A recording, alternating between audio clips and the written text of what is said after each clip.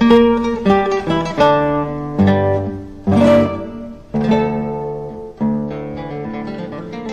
are listening to the Mystical City of God in a Year podcast. I'm Father Edward Looney. And throughout the year, I'm reading and reflecting on the 4 volumes, over 2,500-page work by the Venerable Maria of Agreda. If you would like to discuss today's readings, I invite you to head on over to Facebook, and there you'll find the Mystical City of God in a Year podcast group page, and you'll be able to then share your own thoughts and insights with others who are listening and following along. If you would like to support this free podcast, I invite you to head on over to Venmo, and you can send a tip to the handle Mystical City of God. Let us now thank God for the life of Venerable Maria of Agreda. Almighty God, you will that all people know the saving power of Jesus' name. Throughout time, you have sent your missionaries to your people who proclaim the good news. We thank you for sending Sor Maria to the Humano people and planting the seeds of the gospel in their heart and in our land. She taught them the good news and prepared them for baptism. We look to her example and holy life and wish to be taught by her today. Sor Maria, teach us how to pray and meditate. Teach us how to imitate the virtues of Our Lady. Teach us the mysteries of our faith. Almighty God, stir aflame in our hearts the same missionary fervor of Sor Maria, so we may be as emboldened as she was to proclaim the gospel of our Lord Jesus Christ, who lives and reigns with you in the unity of the Holy Spirit, God, forever and ever. Amen. Today is day number 337, and we are reading from Volume 4, Book 8, Chapter 7, paragraphs 519 to 532. 519. All this was darkly known and intimated to Lucifer and his demons before this heavenly woman, and living sign was hidden away from their sight. The knowledge of her destiny took away the confidence which, for more than 5,000 years, had inspired the dragon with the hope of being able to vanquish her, who was the mother of the incarnate Word. Hence, the despair and torment of Lucifer and his demons can to a certain extent be imagined, especially as they now saw themselves overcome and held bound by the very woman whom they had, with such insane fury, sought to cast down from grace and deprive of the merits and fruits of the Church. The dragon, in agonizing efforts to escape, said, O woman, give me leave to hurl myself into hell, for I cannot bear thy presence, nor will I ever venture to come before thee as long as thou livest upon the world. Thou hast conquered, O woman, thou hast conquered, and I acknowledge the power in him who has made thee his mother. Omnipotent God, chastise us thyself, since we cannot resist thee, but do not send thy punishments through a woman of a nature so inferior to ours. Her charity consumes us, her humility crushes us, and she is in all things a living manifestation of thy mercy for men. This is a torment surpassing many others. Assist me, ye demons. But alas, what can our united efforts avail against this woman, since all our power cannot ever deliver us from her presence, until she herself casts us forth? O foolish children of Adam, who follow me, forsaking life for the sake of death, truth or falsehood, what absurdity and insanity is yours? So in despair I must confess, since you have in your midst, and belonging to your own nature, an incarnate Word, and this woman. Greater is your ingratitude than mine, and this woman forces me to confess the truths which I abhor with all my heart. Cursed be my resolve to persecute this daughter of Adam, who so torments and crushes me. 520. While the dragon thus gave vent to his despair, the prince of the heavenly hosts, St. Michael, appeared in order to defend the cause of the incarnate Word and his most blessed mother, and by the arms of the understanding they began another battle with the dragon and his followers. Apocalypse 12:7. St. Michael and his angels hurled at them the convincing arguments of old, reproaching them with their pride and disobedience in heaven, and with their temerity in persecuting and tempting the incarnate Word and his mother, and contending with those in whom they had no part or right whatever, since they could accuse them of no sin, injustice, or imperfection. St. Michael justified the works of the divine justice, declaring them most righteous and unblameable chastisements for the disobedience and apostasy of Lucifer and the demons. Anew, they anathematized them and confirmed the sentence of their damnation, confessing the Almighty as holy and just in all his works. The demon and his angels, on the other hand, likewise tried to defend their rebellion and the audacity of their pride, but all their reasonings were false, vain, and full of diabolical presumption and error. 5:21. A silence ensued in the altercation, and the Lord of hosts spoke to the most holy Mary, "My mother and my beloved, chosen from the creatures by my eternal wisdom for my habitation and holy temple. Thou hast given me human form and restored the human race. Thou hast followed me, imitated me, and merited the graces and gifts communicated to thee above all my creatures, and thou hast never permitted them to be unprofitable in thee. Be thou the worthy object of my infinite love, the protection of my church, its queen, mistress, and governess. To thee is commissioned my power, and as the Almighty God I placed it in thy most faithful disposal. In virtue of it do thou command the infernal dragon, that as long as thou shalt live in thy church, he shall not sow the seed of error and heresy, which he holds in readiness. Cut off his hardened neck, crush his head, for during these days of thy life I desire that the church shall derive this advantage from thy presence." 5:22. The most holy Mary executed this command of the Lord, and as queen and mistress enjoined the infernal dragons to become mute and powerless, to spread their false doctrines among the faithful, and that as long as she was to live upon earth, none of them were to presume to deceive mortals by their heretical tenets and doctrines. And so it happened. For although the demon in his wrath and vengeance had intended to pour out this poison in the church, the Lord, for the sake of his love of the Heavenly Mother, hindered it during her lifetime. After her glorious transition, permission was given to the demon to spread his heresies because the sins of men subjected them to the just judgments of the Lord. 5:23. Thereupon, as St. John says, the great dragon, the ancient serpent called Satan and Devil, was cast forth, and with his demons banished from the presence of the queen. Their chains were lengthened, and they fell upon the earth, where they were permitted to remain. The voice of the archangel was heard in the cenacles, saying, "Now is come the salvation, the strength, and kingdom of our God, and the power of Christ, because the accuser of our brother is cast forth. He accused them before our God day and night, and they overcame him by the blood of the Lamb and by the word of their testimony, and they loved not their lives unto death. Therefore rejoice, O heaven, and you that dwell therein. Woe to the earth and to the sea, because the devil is come down unto you, having great wrath, knowing that he hath but a short time." Apocalypse 12:10. By these words the angel proclaimed that in virtue of the victories and triumphs of the most blessed Mary, united to those of her Son and Savior, the reign of God, his church, and the effects of the redemption of man were assured to the just. All this he called the salvation, the strength, and the power of Christ. And as without doubt, if the most blessed Mother had not overcome the infernal dragon, this impious and powerful enemy would have hindered the effects of the redemption. Therefore this voice of the angel resounded victoriously at the conclusion of the battle, and at his casting forth unto the earth and the sea, he congratulated the saints, because now the head and the plottings of the demon by which he slandered them were crushed, and the angel calls them brethren, because of the relationship with the angels through the soul, through grace and glory. 5:24.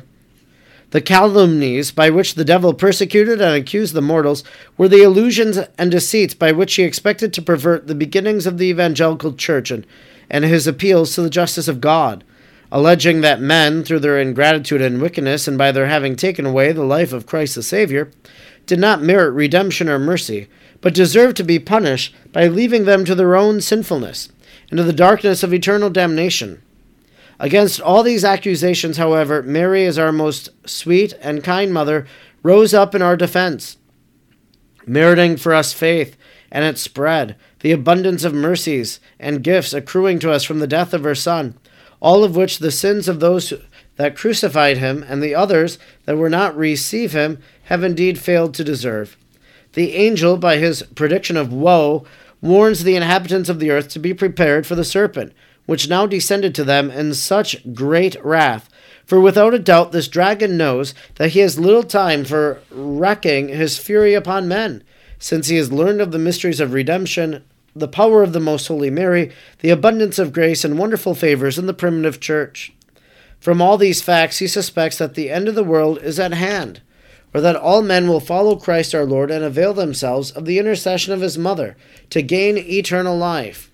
Alas, that men themselves should be more foolish and ungrateful than even the demon himself dare to think. 5:25.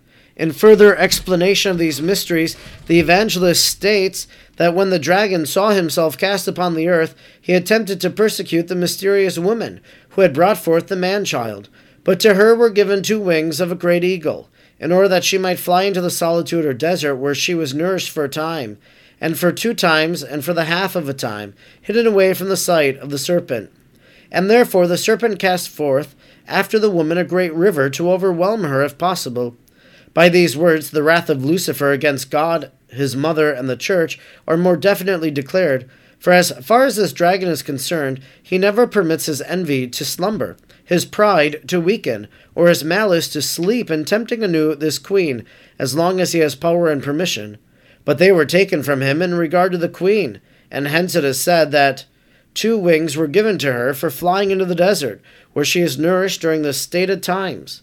These wings were the divine power of ascending to the vision of the deity, given to Mary, and of descending to distribute the treasures of grace to men, as we shall describe in the next chapter.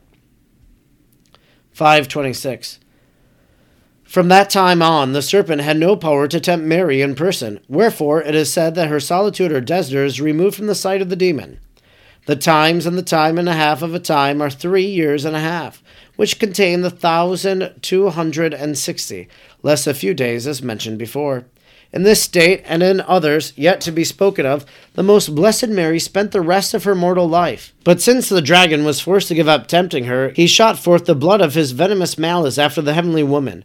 For after her victory he sought astutely to tempt the faithful and to persecute them, through aid of the Jews and Gentiles, and especially after her glorious transition into heaven did he loosen the flood of his heresies and false schisms locked up within himself. The threats which he uttered after her victory referred to the war he intended to wage against men, in order to avenge himself upon her. For being now able to vent his rage upon the person of the queen, he resolved to continue it against those whom the lady loved so much. 5:27. Hence, St. John says that the dragon proceeded to make war upon the others, and who are of her generation and seed, who observe the law of God and have the testimony of Christ. And the dragon stood upon the stands of the sea. Namely, he relied upon the countless infidels, idolaters, Jews, and pagans, through whom he has made and does make war upon the Holy Church, besides secretly waging the war of temptation against the faithful. But the solid and firm set earth, which is the immutability of the Church and the imperishable Catholic truth, helps the mysterious woman, because she opens her mouth and swallows and absorbs the flood poured out against her by the serpent. And so it happened in reality, since the Holy Church, which is the organ and the mouthpiece of the Holy Ghost, has condemned and overthrown all the errors, the false sects, and the doctrines by her definitions, by her holy scriptures, by the decrees of her councils, by the teachings of her doctors, instructors, and preachers of the gospel. 5:28. All these mysteries and many others the evangelist imitates and describes under the image of the battle and triumph of Most Holy Mary, in order to end the conflict. Though Lucifer was already cast from heaven and given over, fettered in chains, into the hands of the victorious queen, the great lady perceived it to be the will of the Lord her divine Son that she hurl him and his hosts into the infernal caverns. Fortified and strengthened by God, she released them and commanded them immediately to depart into hell. As soon as she pronounced the word, all the demons fell into the most distant caverns of hell, where they remained for some time, giving forth terrible and despairing howls.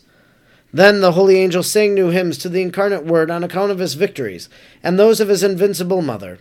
The first parents, Adam and Eve, gave thanks to God because he chose this, their daughter, for his mother, and thus repaired the ruin they had caused to their posterity, the patriarchs, because their great expectations and prophecies were so happily and gloriously fulfilled.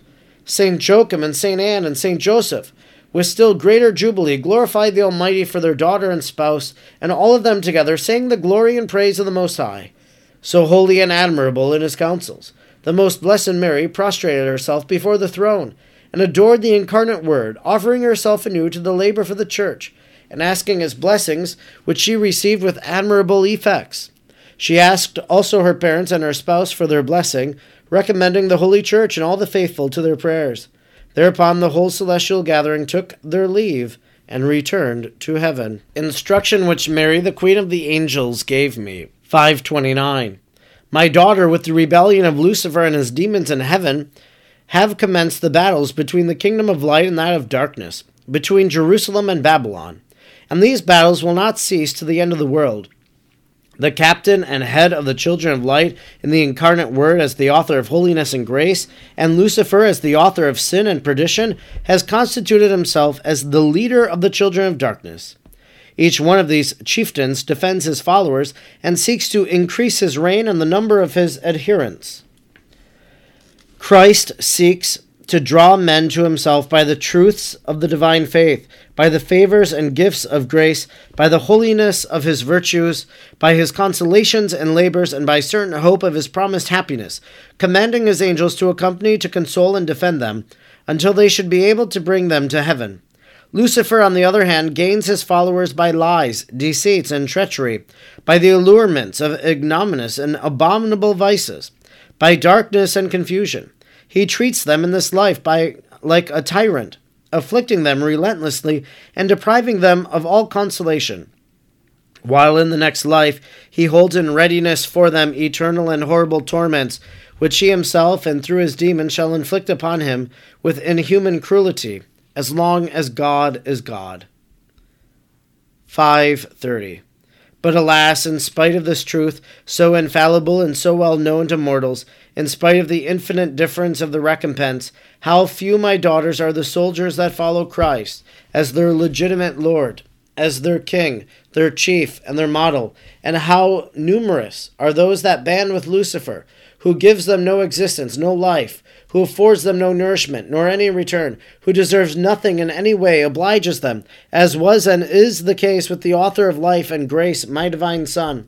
So great is the ingratitude of men, so foolish their infidelity, so unhappy their blindness, merely because God has given men freedom of will, either to follow their master or not, to show themselves thankful or not. They side with Lucifer and serve him freely, permit him to enter the house of God and his temple, that he may tyrannically confuse and profane it, and draw after him the greater part of the world to his eternal torments. 5:31. This conflict will last to the end, because the Prince of Eternity, on account of his infinite goodness, will not cease to defend the souls he created and redeemed by his blood. But not only he himself battles with the dragon, nor only through his angels, for it redounds to the greater glory and exaltation of his name, if he overcomes the enemies and confounds their pride through the human creatures, in whom they seek to avenge themselves upon the Lord. I, being a mere creature, next to my Son, the true God, was the leader and sovereign in these battles. Although, through his passion and death, he vanquished the demons who had become very haughty by the dominion of sin, inaugurated among men by Adam. Yet after he and I in his name had triumphed over the enemies, and through our victories established the church in such high perfection and holiness, the church would have persevered and Lucifer would have remained crushed, as I have said before, if the ingratitude of the forgetfulness of men had not impelled him anew toward the perdition and ruin of the whole globe. 5:32. Nevertheless, my divine Son did not forsake the church which he had acquired by his blood, nor have I, as its mother and protectress, forsaken it. And we continue to look within it for some souls to defend the glory and honor of God, and fight the battles against hell for the confusion and crushing of the demons. Hence I wish thee to dispose thyself by divine grace for this battle, and not to wonder at the strength of the demon, nor to be downcast at thy misery and poverty. Thou knowest that the wrath of Lucifer against me was greater than against any of the creatures, and greater than against all of them together, but by the power of the Lord I vanquished him gloriously, and thou in the same power canst resist him in thy smaller temptations. Although thou mayest be weak and wanting in what is required, I wish thee to understand that my divine Son acts now as a king, who is short of subjects and soldiers, and will admit any one who wishes to serve in his army. Encourage thyself then to conquer Satan in present matters, for then the Lord will afterwards arm thee for greater battles. I tell thee that the church would not be entangled in its present difficulties if a number of the souls belonging to it had taken upon it themselves to defend the cause and honor of God. But the church stands very much alone and forsaken by the children whom nourished at its own bosom. This concludes our reading today for day number 337. We've been reading from Volume 4, Book 8, Chapter 7, paragraphs 519 to 532. The Church has power itself against evil by the very sacraments we celebrate. In every baptism, there's an exorcism. The Church is powerful in communicating the gospel.